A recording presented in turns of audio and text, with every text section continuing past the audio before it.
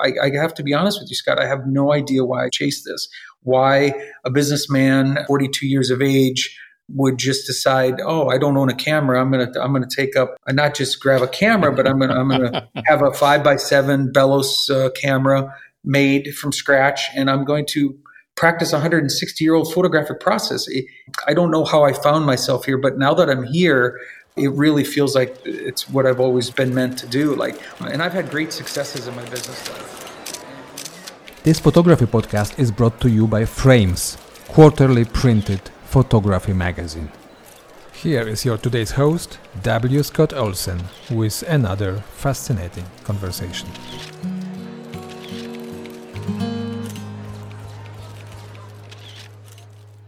Well, hello, everyone, and welcome to another podcast from Frames Magazine. My name is Scott Olsen, and today we are going old school, and we are going deep into a really, really wonderful type of photography that's not practiced very much anymore, and really, frankly, when you see it, it's going to knock your socks off. We're talking with Shane Balkowitsch. Shane happens to live just a couple hours west of me out here on the Great Plains of North America, up in North Dakota. Shane, good afternoon. How's everything out in the middle part of the state? Good, Scott. Thanks for having me on. We got a little snow last night, which was very welcomed. Got a little snow over here. It's cold. It's January. It's everything people imagine about winter on the American prairie. As it should be. As it should be. You're absolutely right. Shane, you are just absolutely mesmerizing with the work you're doing. You do wet plate Collodon photography. You do one of the earliest styles of photography. And I'll admit, when I first heard about it, I thought, why in the world would anyone want to go through that amount of work for an image that I can, do it in my mirrorless or DSLR very quickly? And then I realized how wrong I was. I can't do that image, and I certainly can't come up with the product that you've come up with. So first question for people that aren't familiar with the process, what is wet plate photography? What is the whole Collodon process? Yeah, so wet plate collodion photography was invented by Frederick Scott Archer, and he started working on it about 1848, we believe. And in 1851, he came out with a journal article in a scientific journal and presented it to the world. So what we're doing, I'm sure many of your listeners know about the daguerreotype process, which was invented by the Daguerre, the Frenchman, about 10 years before wet plating. So Frederick Scott Archer wanted to improve on that. And this is what he came up with. And the final product, and what, your comment about why you can't capture a wet plate in a modern digital camera, is that this is completely analog. And the final images, the images that I make, I'm an ambrotypist. That means I make my photographs on glass, specifically for me, black glass. And these images are made out of pure silver on glass. And what's beautiful about silver is silver does not degrade. So these images that I have made over the last 8 years, I've made about 3,800 of them, all 8x10, mostly 8x10 black glass ambrotypes. They'll be here 1,000 years from now unbroken, which is not something that you can save for prints and pigments and paintings and other things like that. So these are very archival images. And it's just a very, very romantic process. I was never a photographer before 2012. I took my first exposure on October 4th, never owned a camera. And I just find myself chasing this historic process. It is really, really interesting. And we need to tell people that there is a movie out there. It's called Balkowitsch, Balkowitsch. It's on Vimeo. It's on Amazon Prime. It is a documentary about you and your work. And folks, you need to go there. You need to watch this film. If you are into any kind of photography, you need to go do this. But Shane, one of the things that really intrigued me watching the film is that most of us that are into photography, we're making files. We're making digital files, or, we're coming up, even if we're still dealing with old 35 millimeter film or that kind of stuff, or medium format film, we come up with a negative, but then, the actual print is a temporary thing. You, much more like, say, a sculptor, are making an object, this glass plate, and it's not revisable. You can't go back and tweak the highlights. You can't go back and add grain if you want. What is the appeal of making that object versus a kind of idea? Well, you have to understand, most wet plate collodion artists, there was one here in Bismarck, North Dakota, Orlando Scott Goff, when he was known for capturing the first ever photograph of Sitting Bull here in Bismarck in this process that I practice. And I happened to capture Ernie Lapointe, the great grandson of Sitting Bull, 135 years later in the same town in the same process. But Goff would have made a negative, like you had said, and he would have made a glass negative. So instead of putting his images onto black glass, which you cannot do contact prints with, he would have used clear glass. And with that clear glass, as you insinuated, you can make multiple copies. And the final product in that scenario is a print, because you want to be able to sell, a print to Shane, a print to Scott, whoever wants to buy a print. You can make as many prints of these as you want because you were in business. And it did you no good to have a one-off plate, because there's only one of them. And when you're talking about 1851, there's no way of duplicating. They didn't have scanners, and, we couldn't do anything like that. So, I think there's something very special about the fact that these images are one-offs, and that they can never be duplicated, and they can never be replicated. When I make one of these images, for instance, I've dropped an image once and tried to go, 5 minutes later, 10 minutes later, and try to make the same image with the same sitter, the same camera, the same lens, the same chemistry, and I can never get back to that. So if you look at this romantically, I'm not actually taking snapshots of people. I'm actually making 10-second movies. Still life movies, because my exposure is in my natural light studio that I built here in Bismarck. It's called Nostalgic Glass Wet Plate Studio, the first one in the country, built from the ground up in over 100 years. I'm making 10-second exposures. So there's heartbeats and there's blood flowing through the person. There's a couple, maybe a blink or two. And what I really love about this is maybe there's a thought. So I'm capturing a thought on that piece of glass in pure silver that'll be here long after we're all gone. That's fantastic. And, watching the movie, and I was looking at those 10-second deals. The people who are sitting for you, your sitters, they got 10 seconds. They have to be as still as a human being can be. And you sort of prep them for it. You say blink, you get that sort of out of their system, and then you tell them to stop. When you've got that 10 seconds, what do you think is going through their mind? What's going through your mind? Why is that a special amount of time? Well, I think it's special for my sitters because, everyone has, there's a glut of digital photographs nowadays. We're all carrying cameras around in our back pockets and our phones. And the composition, you some of these shots, some of these art pieces that I put together, maybe taking hours worth of composition and getting the lighting just right. Last week I did a double exposure, took me an hour and a half. So, for the sitter, they see this involvement that they're not used to seeing involvement. Usually sitters nowadays with these instant 1/60th of a second photographs, there isn't much involvement by the sitter. When you come into my studio, I've got an historic head brace, so to help you not move. So those photographs of Abraham Lincoln, that's what your listeners have to, you got to put yourself back in the Victorian era. You got to think about Abraham Lincoln had one of the first photographs of Abraham Lincoln was a wet plate. There's a head brace, there's a metal apparatus that, grabs you by the back of the head and holds your head completely still for these long exposures. And to be honest, 10 seconds was probably, in a studio, was probably a fast exposure back then with their old brass lenses and stuff. They probably had, 40-second exposures, a minute and a half exposures. These exposure times get rather long and lengthy. So I can be the most brilliant photographer, which I'm not, but I could be behind the camera. But if my sitter does not perform, if they do not perform for me, there's this dance between them and myself. If they can't do what I need them to do, the image is lost. So no longer is it just the responsibility of the photographer, but the sitter has this responsibility. And you have to understand, if you look at my images, none of these people are professional models. So they come into my studio, I've got to give them the song and dance and tell them what I'm going to need of them. And there's a lot of coaching and a lot of reassuring them that I'll walk them through this, but it's all about the end result. And I've always said, the harder it is to get to that final image, the more difficult it was on me, the more difficult it was on the sitter. I think that difficulty translates into the image, and I think it makes the image more special. The images are certainly evocative and profound when you're looking at them. Let's back up just a little bit. You said you don't consider yourself, or didn't consider yourself, a photographer. I know from the film that you were into making marionettes, for example. You were searching for an artistic impression. Talk to me a little bit about who you were before you discovered this, and the moment when you said, "Hey, this is the direction I think I want to go." Well, I'm an entrepreneur. So for the last 23 years, I've been running bulkwitch.com, which is an online company here. Started in my mom's basement back in 1998 with $50. And I think I was getting burnt out. I've always appreciated the arts. I always loved poetry. I've loved music. I've loved paintings. I love photography. But I never really, I don't have many talents. I have no talents, in fact, in that regard. So I was always either hiring artists to do different things, commission pieces for me. And then this presented itself. And I have to be honest with you, Scott, I have no idea why I chased this.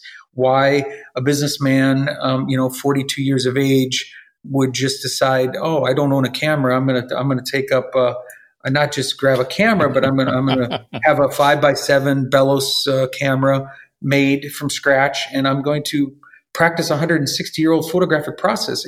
I don't know how I found myself here, but now that I'm here, it really feels like it's what I've always been meant to do. And I've had great successes in my business life and in my personal life, and nothing compares to what I'm able to do here, or for me personally, as rewarding as this. So, how you find yourself here, you just never know. And I think I was running from something. I was burnt out at the job, and I just was looking for an outlet. And this just fell in my lap, and I just had the stupidity to chase it. I think that's anything but stupidity. I think that's wonderful. So you don't just run down to Target and buy one of these cameras. You said you had the first one made from scratch. How did you go about learning the process? Well, I didn't know an f-stop from anything. I mean, I didn't know. I had never stepped in a darkroom before, so it wasn't like, I went to film school, or I took a college course where I actually had some darkroom experience, and I knew what has to happen in a darkroom, or what even happens in a darkroom. I mean, I had no experience whatsoever, so I knew I needed a camera, so I found the Star Camera Company. Gentleman makes handmade cameras that are from models that are, from the Victorian era. And he made me my 5x7 camera. And I found a lens from over in Europe. And I got my chemistry together, got some trays together, and did a bunch of reading. But it was about from the day that I was introduced and when I first saw my first wet plate to the point of where, as a non-photographer, I made my own exposure, was about 45 days. So within 45 days, I had this all. I'm one of those guys I'm all in on things. In my, I think my wife talks about that a little bit in the documentary. Much to her dismay, when I go chase something, I chase it rather hard. I fall down into this hole, and I just continue to go. So I don't know. I didn't know what to expect. I didn't know what it took. I didn't know anything about photography at all. I have to be honest, and I've said this before, and I know it sounds really silly, but I don't even think I realized at first that I was using light to actually make these images. I knew I had to have light stands and stuff but it just didn't really occur to me that, hold on a moment, my method of applying this silver to the plate is the way that I vary my lighting. And when you're just chasing an image and all you're trying to do is get an image, the last thing you really are worried about is, composition and light source. I was just trying to get an image of these people that were sitting in front of my camera, and there was nothing artistic about it. It was more a trial and error. And I just kept going and plate after plate after plate. And then I started figuring it out slowly but surely. But it's all came, no books, to speak of on, concepts of photography or anything like that. It was just trial and error, one after another. If 12 seconds didn't work, then I tried 8 seconds. If 8 seconds didn't work, I tried 9, and I just kept going. You discovered something, and this became then the source of your studio. You had some electric lights at the very beginning of your experience with this whole process. And for the most part, you've given that up. You've built a natural light studio. So tell me about the studio, but tell me also about how you discovered that and made that change. Well, when you start and you're just kind of, I called it my makeshift studio. My first studio was in the back warehouse of my company, and like Fridays would come around, and the UPS guy would come in, and I have all the red lights on, and I'd have to have the door locked, and they'd come in and they'd ruin my plates, and it was a disaster. So, but I was doing continuous lights. So this process, I should let for some of the technical people know, it lights ultraviolet light. So this process is very ultraviolet light driven versus the other end of the spectrum, infrared. You get these continuous daylight bulbs that are trying to mimic what the sun does. And I knew that it was mimicking what the sun was doing, these continuous bulbs, and I was getting these 10 seconds of exposure. And then I took my camera outside one day and I took a portrait outside, and it was like this aha moment of like, why is this so much better? Why are the tones and why is the light so much more beautiful on this plate outside versus inside? And then I did some research and these natural light studios, I mean, they didn't have electricity back in the 1850s. So candle power isn't strong enough. A bonfire is not strong enough to do an exposure in the middle of the night. So they would use northern facing, depending on where your studio is. I'm facing away from the sun. So in the north here, I'd have a northern facing lights. And once I started using natural light, I say it all the time, natural light is king. And once I started using it, the artificial light just failed miserably in comparison. And it was just something that I wanted to get away from. My old studio, my makeshift studio that I called it, it had no windows. So I had no opportunities for natural light. We're here in North Dakota. So 9 months out of the year, it's cold out and conditions aren't perfect. It's windy, whatever it is. So it's not like we're doing a lot of outdoor shooting, right? So right. I was stuck in my warehouse until I built this studio. And Dr. Raymer wrote a definitive book in 1906 about building the best natural light photography studio at the time. And I read this book from 120 years ago or 115 years ago. And I took the pitch and the dimensions for my windows and everything right from his book. And I built my own studio here in my backyard. And you had a little bit of a challenge just with the glass. Yeah, because all glass, all modern, 99.9% of modern glass, which wasn't a problem that they had back in the Victorian era, it was all single pane glass, has some kind of UV protection. So there's either a piece of film between two sheets of glass that gives you UV protection, or there's some gas between two panes of glass that give you UV, because people don't want their carpets and their couches and their flooring and everything, destroyed by the natural light over the years. And so all modern windows, they don't work. So that glass does not work.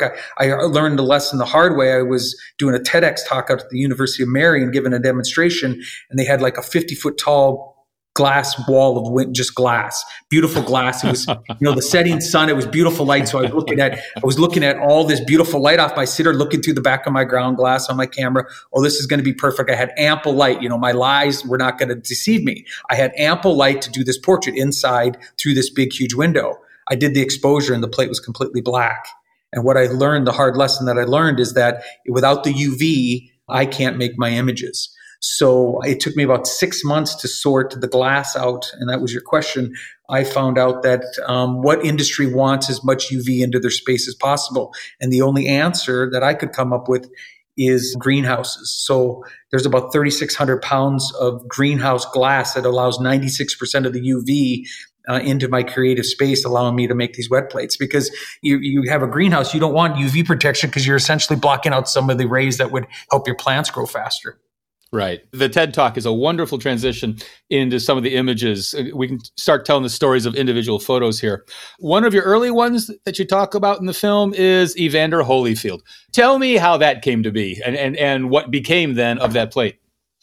Yeah, so Virgil Hill, a well-known boxer here, probably the most famous boxer, pugilist from North Dakota, was an Olympian. I got in touch with him and invited him to my studio. He was a complete stranger, invited him to my studio, and he said, sure, I'll come and give you an hour, Shane. You can take my portrait. He was in town for something, and he came in and spent like 3.5, 4 hours with me. He was showing me, by the end of the day, he was wrapping my hands on properly how I could wrap my hands if I ever had to wrap my hands for a boxing match. It was just a wonderful experience, and he just fell in love with this process. Some people just come in and they're just ducks on water. They just take to it naturally, and they immediately understand what it is I'm trying to do. And when that happens, it's very beautiful. And Virgil says, he shook my hand and gave me a hug and said, I'm going to get the champ out here. And I said, what are you talking about? He goes, well, I'm going to get Evander Holyfield into your studio. And I said, I think I said bullshit. He said, about a week and a half later, I was at my daughter's volleyball game on a Saturday, and the person called, and I've told this story many times, but it's kind of fun. A person called me on the phone and said, the champ will give you an hour if you can pick him up at the hotel in 10 minutes. And I said, I'll be there in 8.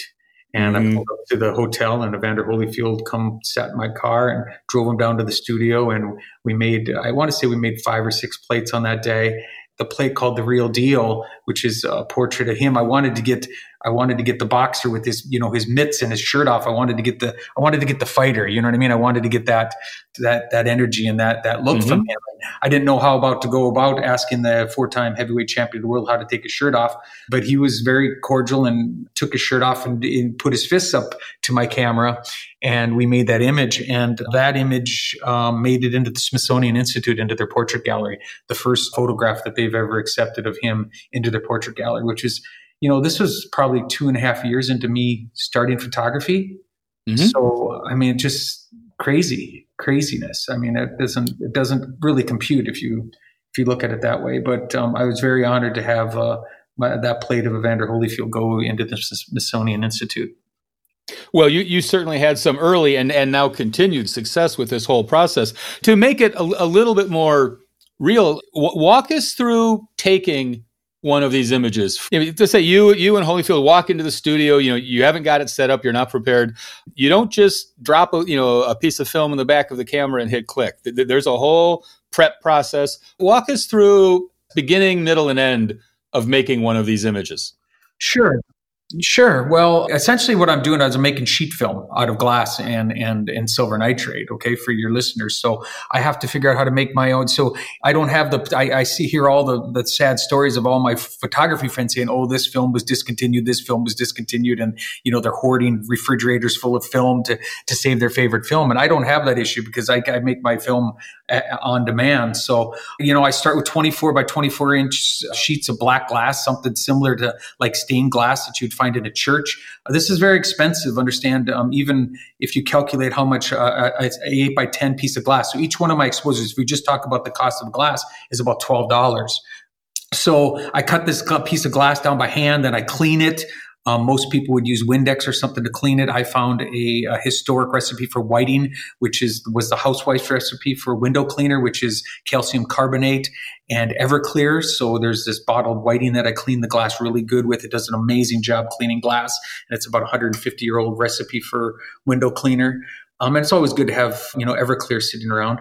And on a Friday afternoon. Then we do the composition. I get my sitter in the pose. I, open up the blinds here, get the light on him, use any kind of reflector. I've got a large reflector if I want to reflect the dark side or whatever. And then I go into the darkroom and I pour the plate. So I take collodion.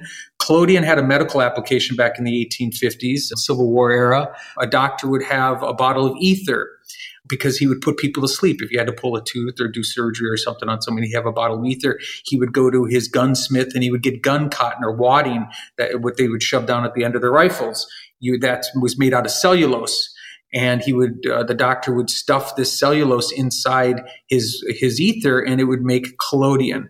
So if you're in battle and someone cuts your arm with a saber or something, the doctor quickly could come over to your open wound and pour collodion into your wound and hold your wound shut and seal your wound in the field. So there was like this. It was like a chemical bandage that Frederick Scott Archer knew about. So there was his glue. He needed to figure out, how am I going to get silver molecules onto a plate? And I wanted to also explain really quickly, technically, I'm an ambrotypist, so I make my wet plates on glass, but they're also tin typists. Don't get that confused. It's the same process. It's just you make your images on tin, which is very popular back then as well. So a tin type and ambrotype, this is all still wet plate.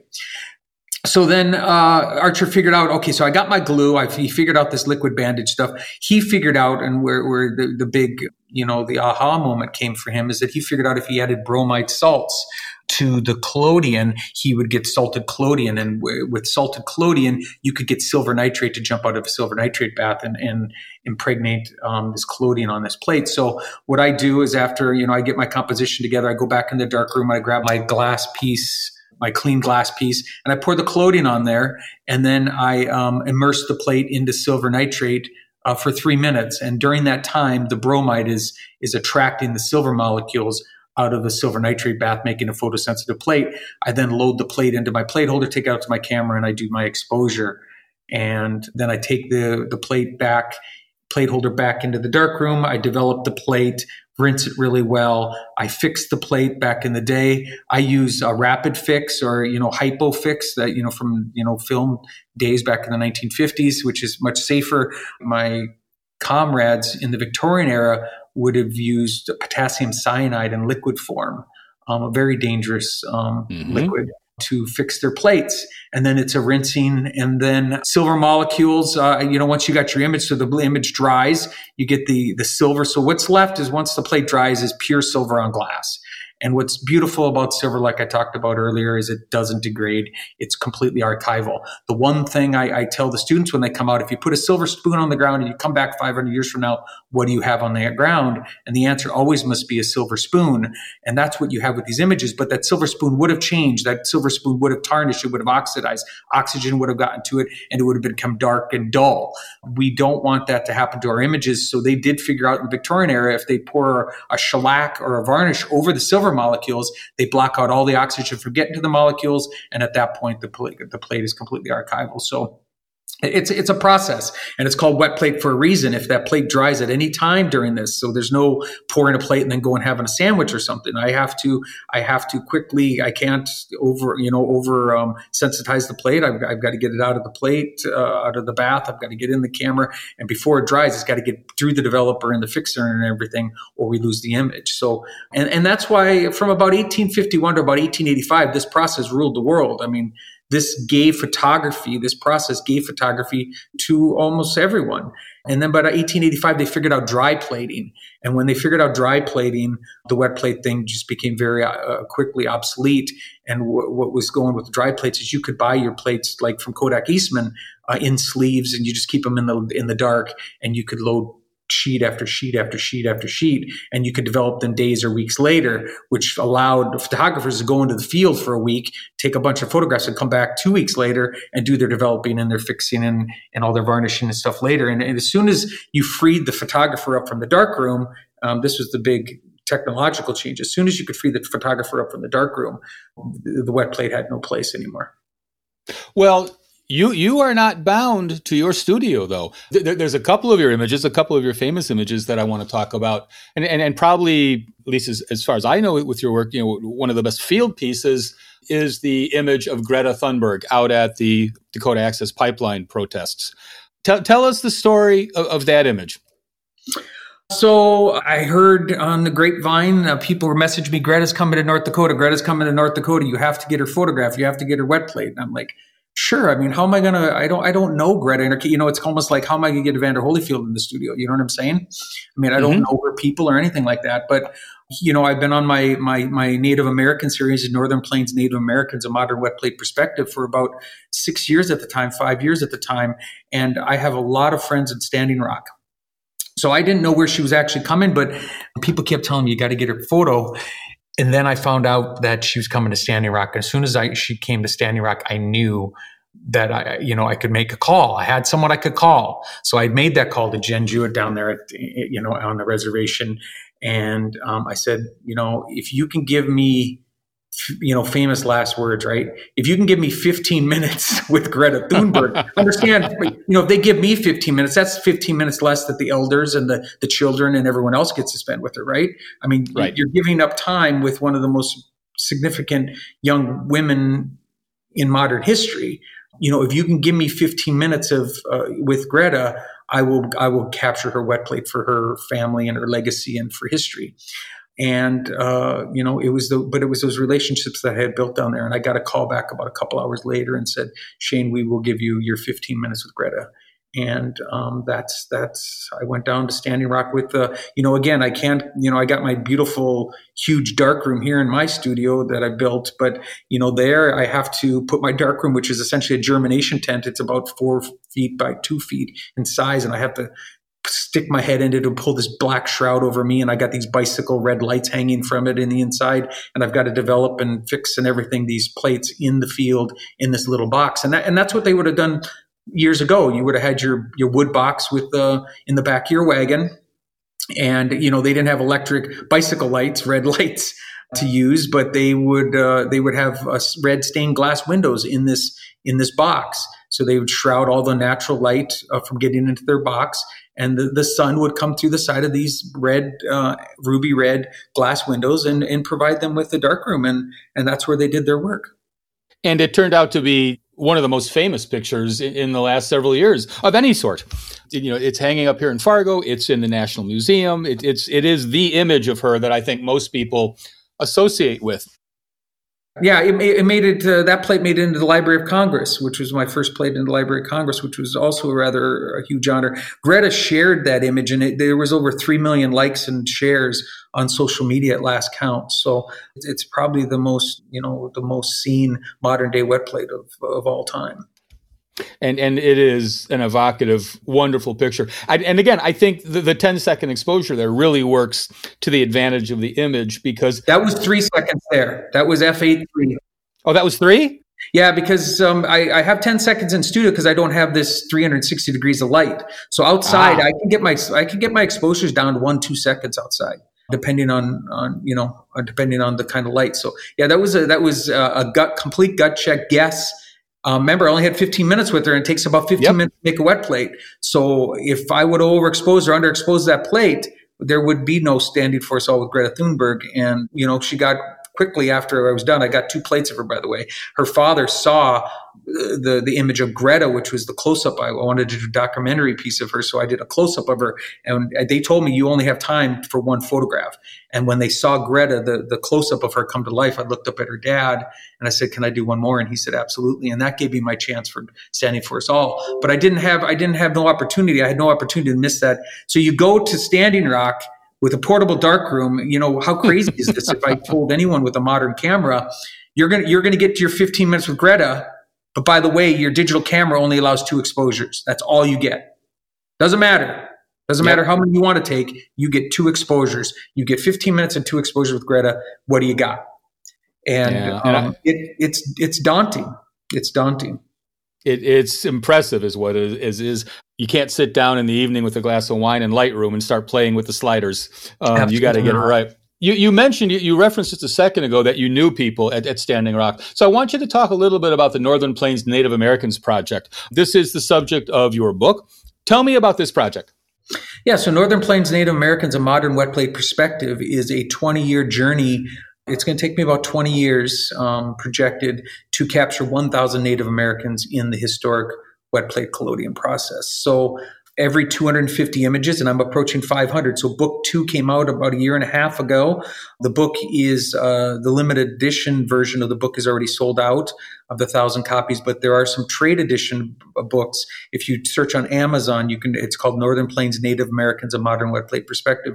You can still find some copies out there of the trade edition. And so every 250 images, I pick my favorite 50 images and I do a book.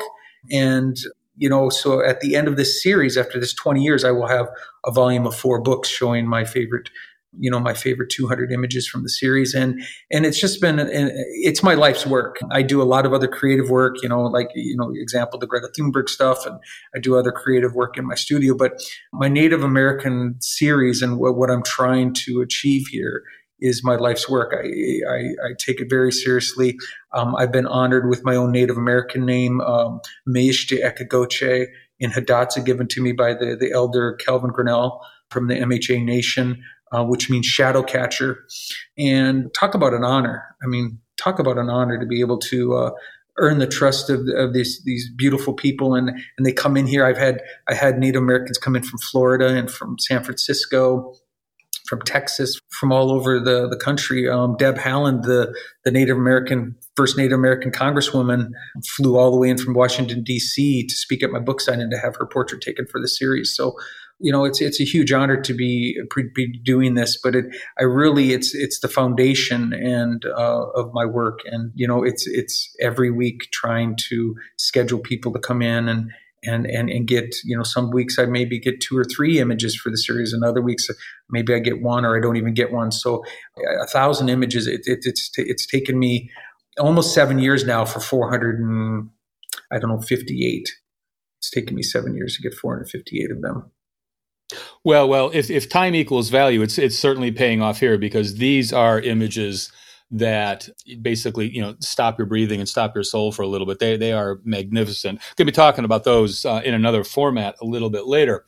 This is not the only series that you're involved in, though. You had your work featured on the Fence Project from Photoville, which just came through town, a COVID-19 social isolation wet plate series. The inspiration for that, obviously, is around all of us every day. But how did you see a connection between COVID and wet plate work? Well, I mean, I run the business Monday through Thursday, so I only create in my studio on Fridays.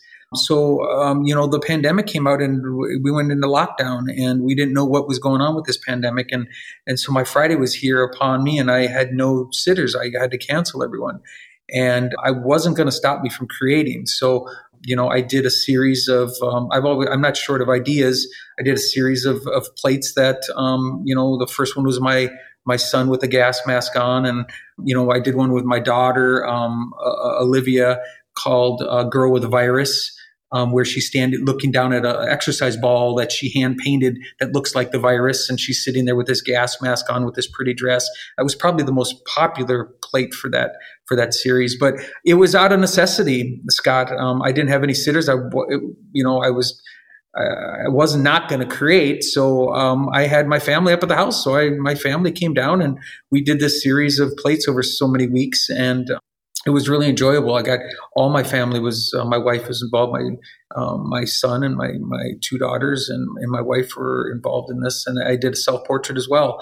And all those plates went to the Plains Art Museum there in Fargo, the entire series, the whole collection, because they thought that it would be important to kind of document what was going on here and what we were going through. And I hope those images do that. I think they do. You do not think small. You think large. It seems like, in almost everything that you do. So there's one more image I want you to talk about and tell the story of. Very famous painting over in the Louvre, Liberty Leading the People. It's the woman with the flag during the French Revolution. You did a take on that, which you call Liberty Trudges Through Injustice. It had, I don't know how many people are in that, but there's got to be 20, 25. 52 people were involved. 50? Okay. 52 people, not in the photograph, but 52 people, including makeup, hair, wardrobe. I had a fireman on set to set that fire behind them.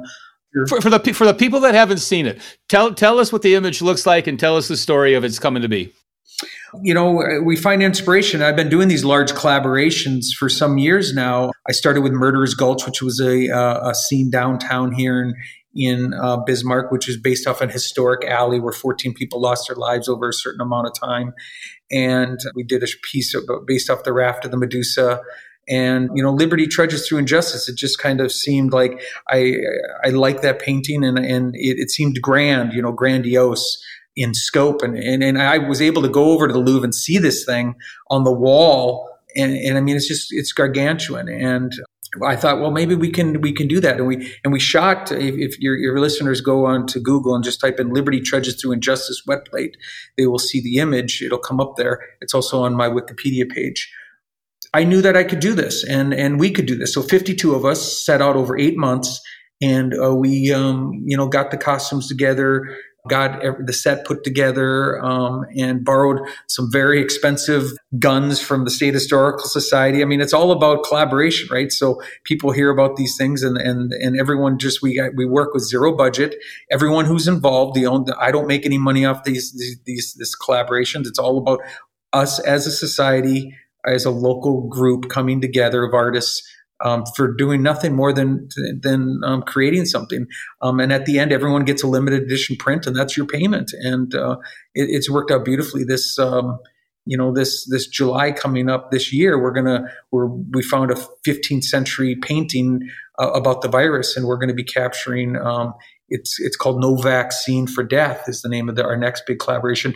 And I have 112 people as of right now involved in that, and we will descend on University of Mary, and where there's skeletons and dead bodies and boats, and we're not trying to mimic exactly these paintings. We try to make them our own, but we're inspired by them. I mean, I think all artists, and it's good to be inspired by other art, and if you've never done art before, it's good to always have like this reference, like this is our inspiration. This is what we're going for. This gives you the mood of what we're going to do, but we're going to make it our own. And it's always been very rewarding, but it's all about collaboration. And I got the same, a bunch of the same people all the time join me, the same hair and makeup people and the costumes. And then I got my carpenter that comes in, and Jason Luder does all the sets. And then Merrick Doyce from the film instructor out at the University of Mary. He's my director, and I just get to do the camera work, and we just all come together, and everyone brings what they can, and the images speak for themselves. That is fantastic. For everybody listening, once again, the film is simply called Balkowitsch, Balkowitsch, subtitle An Artist's Journey to Preserve Humanity. The studio is the Nostalgic Glass Wet Plate Studio in Bismarck, North Dakota. And the website, a bit of a long address here, sharoncol.balkowitsch.com, sharoncol.balkowitsch.com. I really, really recommend that all of you go check out all three of these. I did a chance to watch the film last night. It's well worth the time and the $6 to watch the film.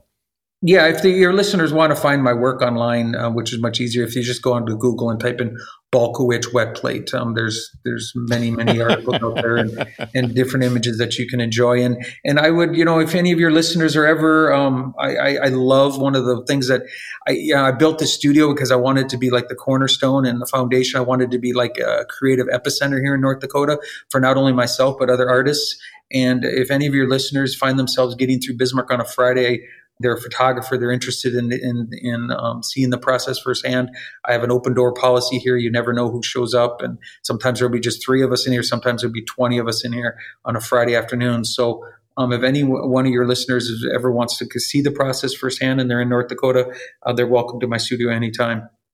That is fantastic. Tell me what's next, sir. What's on your calendar for the next upcoming projects? Well, I'm just going to try to get this volume 2 for my Native American series finished. I've got to get the 38 more images here. I got another, I think 6 more images this Friday. I've got 6 more Native Americans coming in this Friday. So hopefully we can get closer to that so I can do that final selection. And then it's just going to be, these images haunt me, like this plague image. It's almost a daily thing of setting some time aside, figuring out what we need, and finding someone that can help me bring this all together. I obviously cannot do this by myself, but when you have over 100 people that are willing to bring things, and people are getting their costumes together already, so we're still 6 months out from the shoot, and there's a group. If your listeners want to follow along, there's a Facebook event out there that they can follow along, and it's no vaccine for death. And the idea is that we're worried about this pandemic so much, but the fact is that we shouldn't take advantage of life anytime, or we shouldn't take it for granted anytime, and that there's no vaccine for the human life. So Merrick came up with the title, and we're just going to chase this, and we're going to have a plague doctor, and it's going to be crazy. So I'll find myself spending the next 6 months just kind of planning for that. And it's about creating together. That's the only reason we do it. And the image will haunt me until I get it on glass. And then the next idea has got to come. And then we just keep chasing that. So, but every week, you never know what can happen in my studio. We're doing creative work all the time, documentary work as well all the time. So I never really know, but I'm booked into, I think I booked something into August already this year. So, and it's just come up with the next idea and just be open for everything and just try to create as much as I can. Well, thank you, sir. I've enjoyed every moment of this, and I am going to be heading out to Bismarck sometime soon. I promise you. I would love that, Scott. We need to do your portrait, and I need to show this process to you firsthand. It's a real honor to be. I love Frames Magazine. I love their Facebook group. Some of the imagery out there is just spectacular. So for me as an artist to be given this opportunity to talk to you guys, it means a lot to me. So I really want to thank you very much. Yeah, it means a lot to us too. Thank you very much. Have a great day. Frames, because excellent photography belongs on paper. Visit us at www.readframes.com.